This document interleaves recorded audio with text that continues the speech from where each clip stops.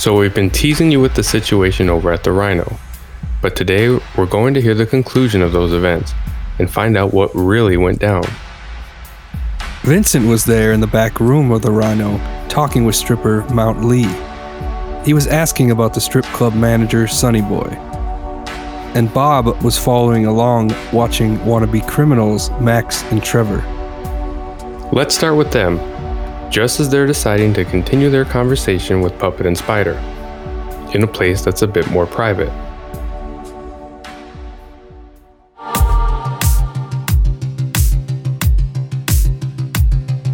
We went in there, man. We took care of that shit. Now you want everything? Guys, I'm having trouble hearing you.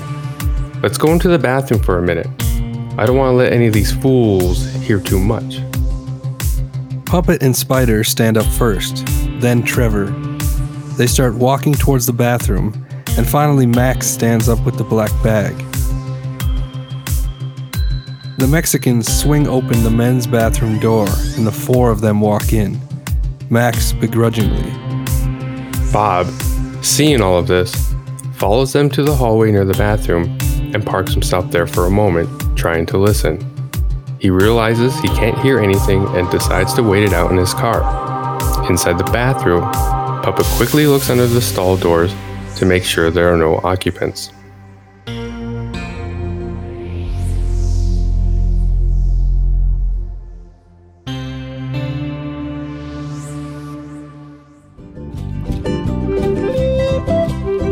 Back to our scene at the Stone residence. John said goodbye to Stacy on the phone and opened the door to our Italian thugs, Mickey and Ronnie, who invited themselves inside. Guys, come on. You can't just show up here. The name John, it's so common. People don't tend to think of it as biblical. John is standing in the corner of the room uncomfortably. Why don't you sit down? Ronnie says. After all, it's your house, isn't it? Guys, I've been meaning to call you. I was, You were, weren't you? You were looking for us, huh? Maybe you couldn't find us, Mickey. We're tucked away and all. It's a big city, you know. I got my dealerships to run, guys. You know that. Did you make an underlying threat to Vincent on the phone yesterday? Where I come from, that shit'll get you killed. Whoa, boys. No, I was just stating a fact. Talking business. You were, huh? We've given you a tremendous amount of room to breathe here, John. Both parties were benefiting, John. And now you try to cut us out? Take away our piece of the action? Remember when it was you that came to us for help? No. It's not like that. I just wanted to make sure it was all buttoned up before I brought you guys in. Johnny boy, our little Christian John. If you take too many steps in the wrong direction, I don't know what's gonna happen. You might slip and fall. A new venture could have consequences. You know that, right? Boys, it's finished. It's done. Nah, we're gonna decide when it's finished. What we're gonna do is ask you to sit tight, John. Do not do the thing you were thinking about doing. Huh? No, I won't. We know you won't, because you can't anymore. This goes deeper than you or me, John.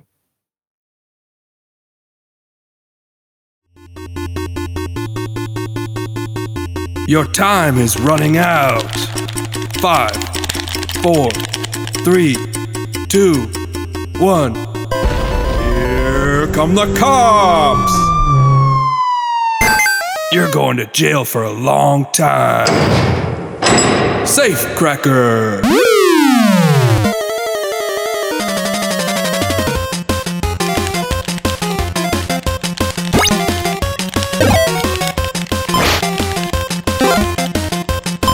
This game sucks.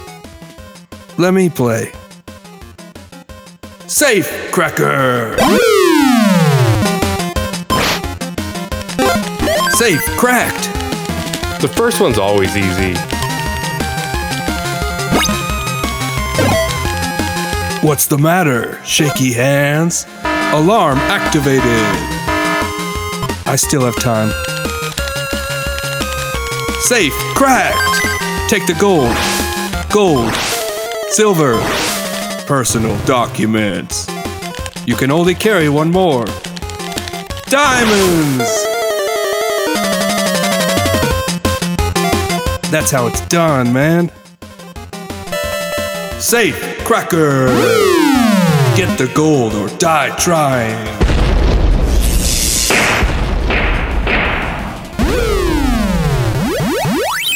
One of the boys' dads comes into the living room. Max, dinner's ready. Trevor, your parents working late again? You want to join us?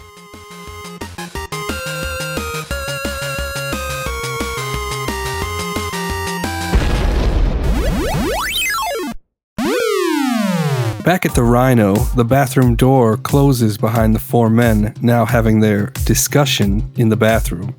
Max, Trevor, Puppet, and Spider. Trevor is still intent on convincing Puppet and Spider that they deserve to keep most of the loot from the safe. Okay guys, here's the deal. Puppet is facing Max, and Spider is facing Trevor, both directly in front of the two bathroom stalls. The Mexicans simultaneously push Max and Trevor back against the stall doors and pull out switchblade knives.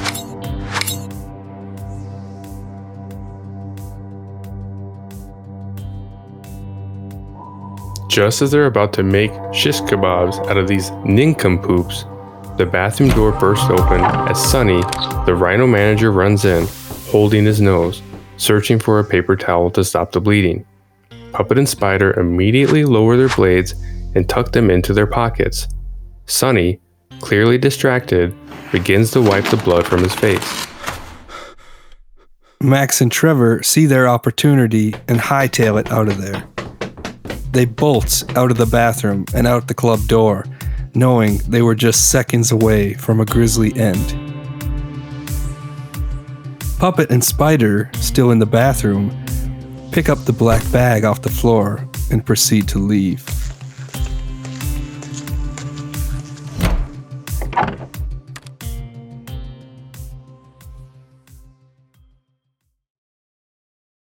You may not have thought Stacy and Johnstone's relationship carried any weight. He was a married man, of course. Stacy, a much younger Hollywood actress. But Stacy really did care for him. And they were together for more than a year. When she learned of John's death, Stacy dealt with it in her own way. And Rachel was right there alongside her.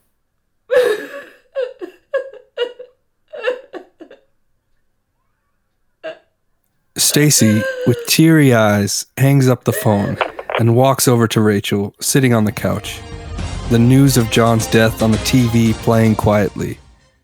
She takes a deep breath as if she's composed. Then she breaks out in tears. Oh, Rachel. I'm sorry, Stace. Rachel hugs her and comforts her. He was my everything. He always said we would be together. Oh, Stacy. How could he do this to me? I gave him 2 years of my 20s. It was more like a year. I can't get those back, you know? I waited for him, and I waited, and John always took care of me. He watched out for me. He was the sweetest guy. Rachel hugs and consoles Stacy, then takes her hand. You know, Stacy, when my dad died, my whole world fell apart. I was crushed. He gave my life so much meaning. I didn't know if I could go on, really. It's hard, honey. But you'll be okay, Stacy. You're beautiful, you're young. You're going to be a famous actress. You'll move on. You really think so? Of course. You know, when he told me he loved me, it was one of those perfect Santa Monica evenings. The sun was setting, and everything just felt right. Here's what really happened. John, this isn't going to work out. I'm not looking for anything serious right now. I love you. You do? And we were good together, Rach. Kick it back to me, baby. Let's do this. Sonny, operator of the Rhino Strip Club, is driving a maroon Cadillac. He's whistling and nodding his head to a disco song. Let it sting you. He sees a pretty girl walking down the street and says, Hey, baby, come on over here a second. She scoffs and walks away. He continues grooving and eventually pulls into the Rhino parking lot. He gets out of the car and approaches the back entrance where 3 strippers are gathered smoking. The girls lower their heads and clearly are not excited to see him. Janelle, why the fuck did you leave yesterday before I had a chance to talk to you? The other 2 girls throw their cigarettes on the ground and head inside. I saw that dance. You gotta perform for the whole crowd, not just one guy who happens to be your boyfriend this week. Sonny, I wasn't doing nothing. I was watching, and if you want to keep fucking dancing for me, you better learn to take some fucking criticism. She shakes her head and runs inside. Asshole. Sonny stands there a moment, straightens his suit, and walks in, nodding and whistling his song. All right. Another shift at the Dream Factory.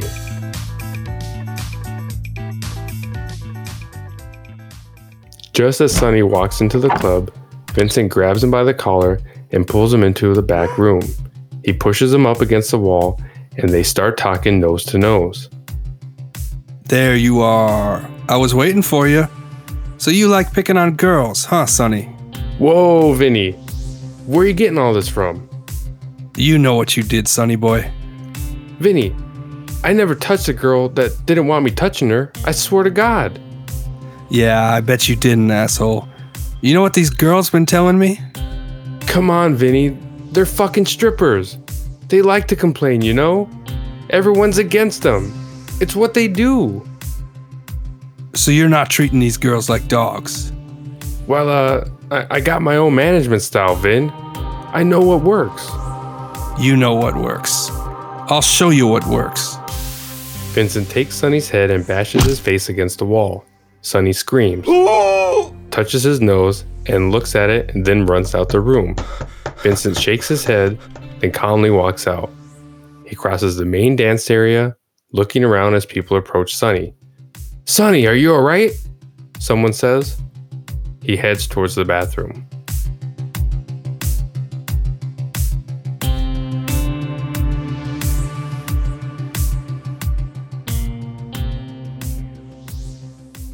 Puppet and Spider were sent to the Rhino by their boss, Loza. We've heard just a little bit about the Mexicans involved in this story and how they were working with the Italians. Now, let's visit them just before Puppet and Spider scared Max and Trevor over at the Rhino. Local leader Loza is walking into his gang's warehouse, headed towards his office. As he enters, he notices several guys glued to the TV. You know, we're fighting for our fucking turf out there. Fighting to stay relevant. Staking our future on a deal we could very well lose. And yet, when I look around, I see my crew, my familia, perched in front of the TV like a bunch of little birdies. Maybe those greaseballs are right. Hey, sorry, Loza. We were digging holes for the new fence, but then Gordo here was talking about this Bobbit shit and we just didn't believe him. It's fucking local, man. Who the fuck is Bobbit, Gordo? You know, Bobbit. The girl that cut her man's dick off. Man, if any punta ever tried that shit on me, I would ice that bitch in a second. Wait a minute. That shit actually happened? I thought that's just made up. Yeah, Loza, she really did it. She cut that dude's dick off and threw it out her car window. I hear doctors gave that dude a horse cock. Another man walks in and approaches Loza. Hey Loza, we may have a situation here. What is it? Well, I don't know how to say this, but Arturo is outside. Wants to talk to you. Says he has something for you. Are you fucking kidding me? Shit. This can't be good. Okay, guys, get the fuck up now. Grab some heat and be ready. Gordo, you packing? You know it. Okay, you're with me. Let's go. No one does anything. I mean anything. Unless I do it first. Loza and Gordo walk outside, coming to a stop next to a finely dressed Mexican man. He's smoking a cigarette and leaning against his lemon yellow Mercedes. Arturo, what can I do for you? Ran into a problem. I need you to fix it. What kind of problem? Arturo flicks his cigarette and opens the trunk of his car. Inside is a dead body. What the fuck, Arturo? What are you thinking, bringing a fucking dead body to this place in broad daylight? He scratched my car. Your car? Listen, Arturo, this isn't Mexico. You can't go around killing people for no reason. People will notice this type of shit, especially if some white dude goes missing. No reason? Are you saying my car is no big deal? Arturo, I'm just saying, maybe next time you beat the guy up a bit with the fear of God in him before decide to put bullets in his chest. So you're not gonna help me? We'll help you. Arturo grabs the body out of the trunk and drops it at Loza's feet. He gets in the car and speeds off. Loud dance music is pouring out his windows. Fuck, Loza. This guy is seriously gonna mess our shit up one of these days. Sometimes the road to hell is covered in roses, Gordo. Puppet and Spider walk out of the warehouse. Hey, Loza. Me and Spider have to run that errand for you. Oh shit. Who the fuck is this? Don't worry about this mess. Just be careful out there and get it done. Remember, come right back here and keep it quiet. We got this shit, Loza. Gordo, get the others, grab a car from round back, take a drive to the desert, and don't stop until you hit the state line.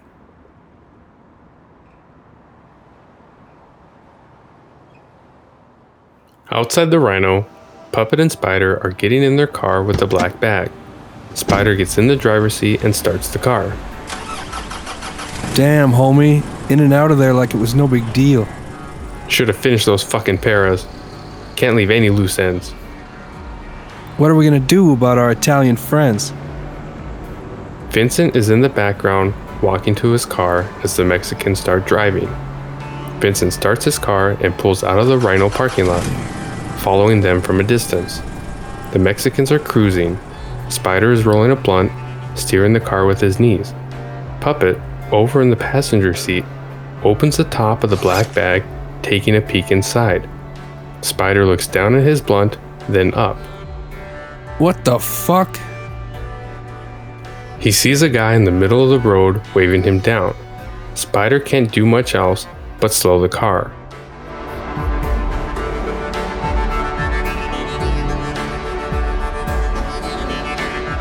The man lifts his head up and it's Ronnie. A moment later, Mickey pops out from the side and shoots Puppet in the head. Then he shoots Spider.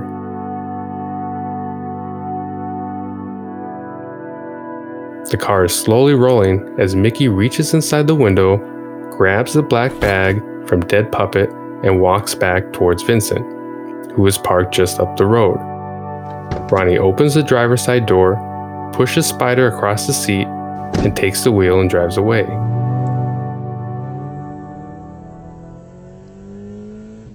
While Ronnie dumps the car in a dark spot, Vinny picks up Mickey and drives out to meet with Ronnie.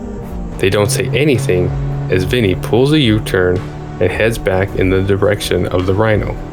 Just as they're pulling into the Rhino parking lot, they pass Bob in his car.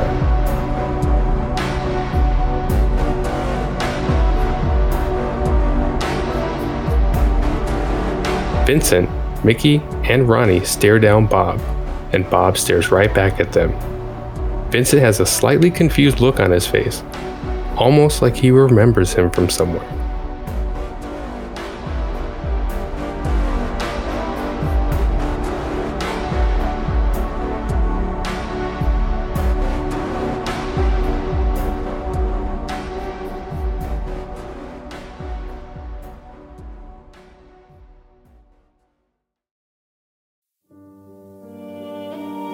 By 1994, the condition of the Rhino Strip Club had reached an all-time low.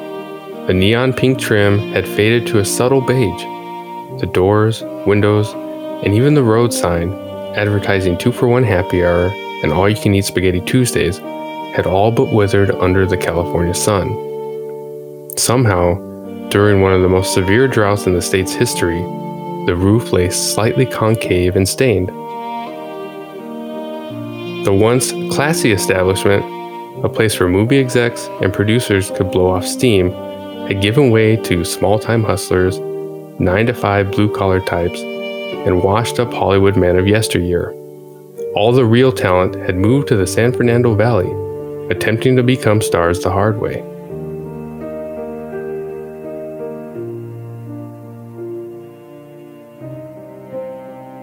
When Vincent first took over, it seemed to be a breath of fresh air. The rules got tighter, and the foot traffic increased. However, when the initial estimates for the roof landed on his desk, and after tallying up all the other costs associated with running a failing business, he did what any self-respecting crook would do. He figured out a way to skim money off the top and let the place fall to pieces, forgoing building codes and health concerns. He knew at any point a good old building fire would put an end to all the headaches and even pad his pockets a little.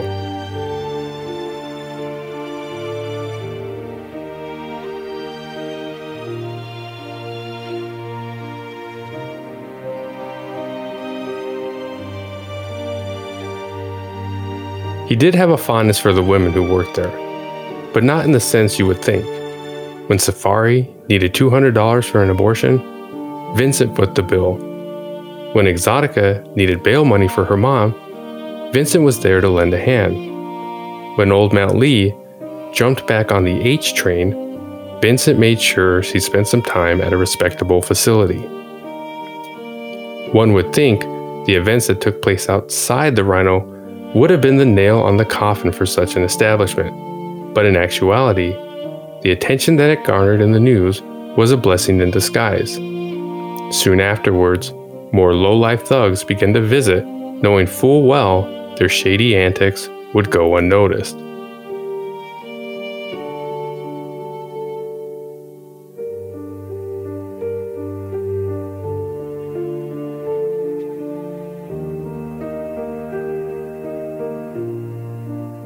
Remember PCO, our plainclothes officer?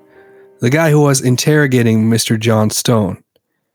He's been living and breathing this case for a while, and it's brought him to some unexpected places. Here, PCO is with Bob, our PI of all people, in the dark of the night in the middle of the woods, lit up by their car headlights. A stiff body lies beside them, and they're digging a grave. This must feel like old times, am I right? PCO says to Bob. You can't be serious. Oh, come on. You mean to tell me you don't have any secrets buried in these hills? An old-timer like yourself? Surely only made it through because of the loose ends that were put to sleep out here. I hate to burst your bubble, pal, but I survived because I showed up, worked my beat, and went home. I stayed away from all the bullshit. I saw many people lose their way, and most of them aren't around to talk about it. Bob drops his shovel and steps out of the shallow grave. He takes a swig from the bottle resting on the hood and lights a cigarette. Hey man, you might want to slow it down a bit. We still got a lot of ways to go here. I know what I'm doing. Listen, this isn't exactly how I envision my night going either. PCO grabs a bottle from Bob and takes a drink. Look, I'm sorry, alright? I'm not trying to pry. Frankly, I'm just running through all the possibilities in my head, trying to figure out how to make the best of this dead Guido lying beside us. You want to know what's got to me? What's really turning up the heat? What? About 17 years ago, I wasn't too far from here, only we weren't digging, we were excavating. Several people in this area had started to go missing. A report would come in about an abandoned vehicle. Several days later, the owner of the car would end up on our missing persons report. I spent months driving up and down these roads looking for suspects. We got word someone had been impersonating an officer. An entire summer passed by, nothing. One day, this disheveled-looking kid comes into the station, tells us he knows something about these missing people. He's looking for some reward money, of course. Knows the make and the model of all the cars, too. So we press him, we come up dry. The next day, another kid comes in, tells us he knows where the bodies are buried. Now we're getting anxious. 2 kids, 2 separate days, saying they know something about this investigation. Wow. Who would have thought this old shoe would really open up? Well, I can't say I'm surprised. Guys like Bob are just brimming with repressed memories and emotions. What's important for Bob is not the whys, but the hows. How did he get roped into this circus surrounding John's death? How long can he keep up the pace before his age starts to show? How come I'm the one doing most of the damn digging?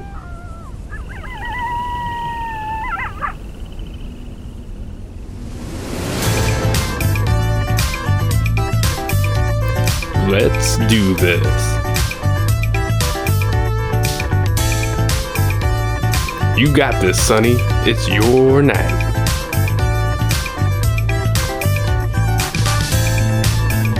Oh yeah. Twist it. Earn it. Thanks for following us. You can always find us on Anchor. That's anchor.fm/surviveinLA. Our Twitter is @HowToSurviveLA. In the upcoming episodes, we've got titillating action and plenty of laughs. So whether you're young or old, it's never too late to learn how to survive in LA.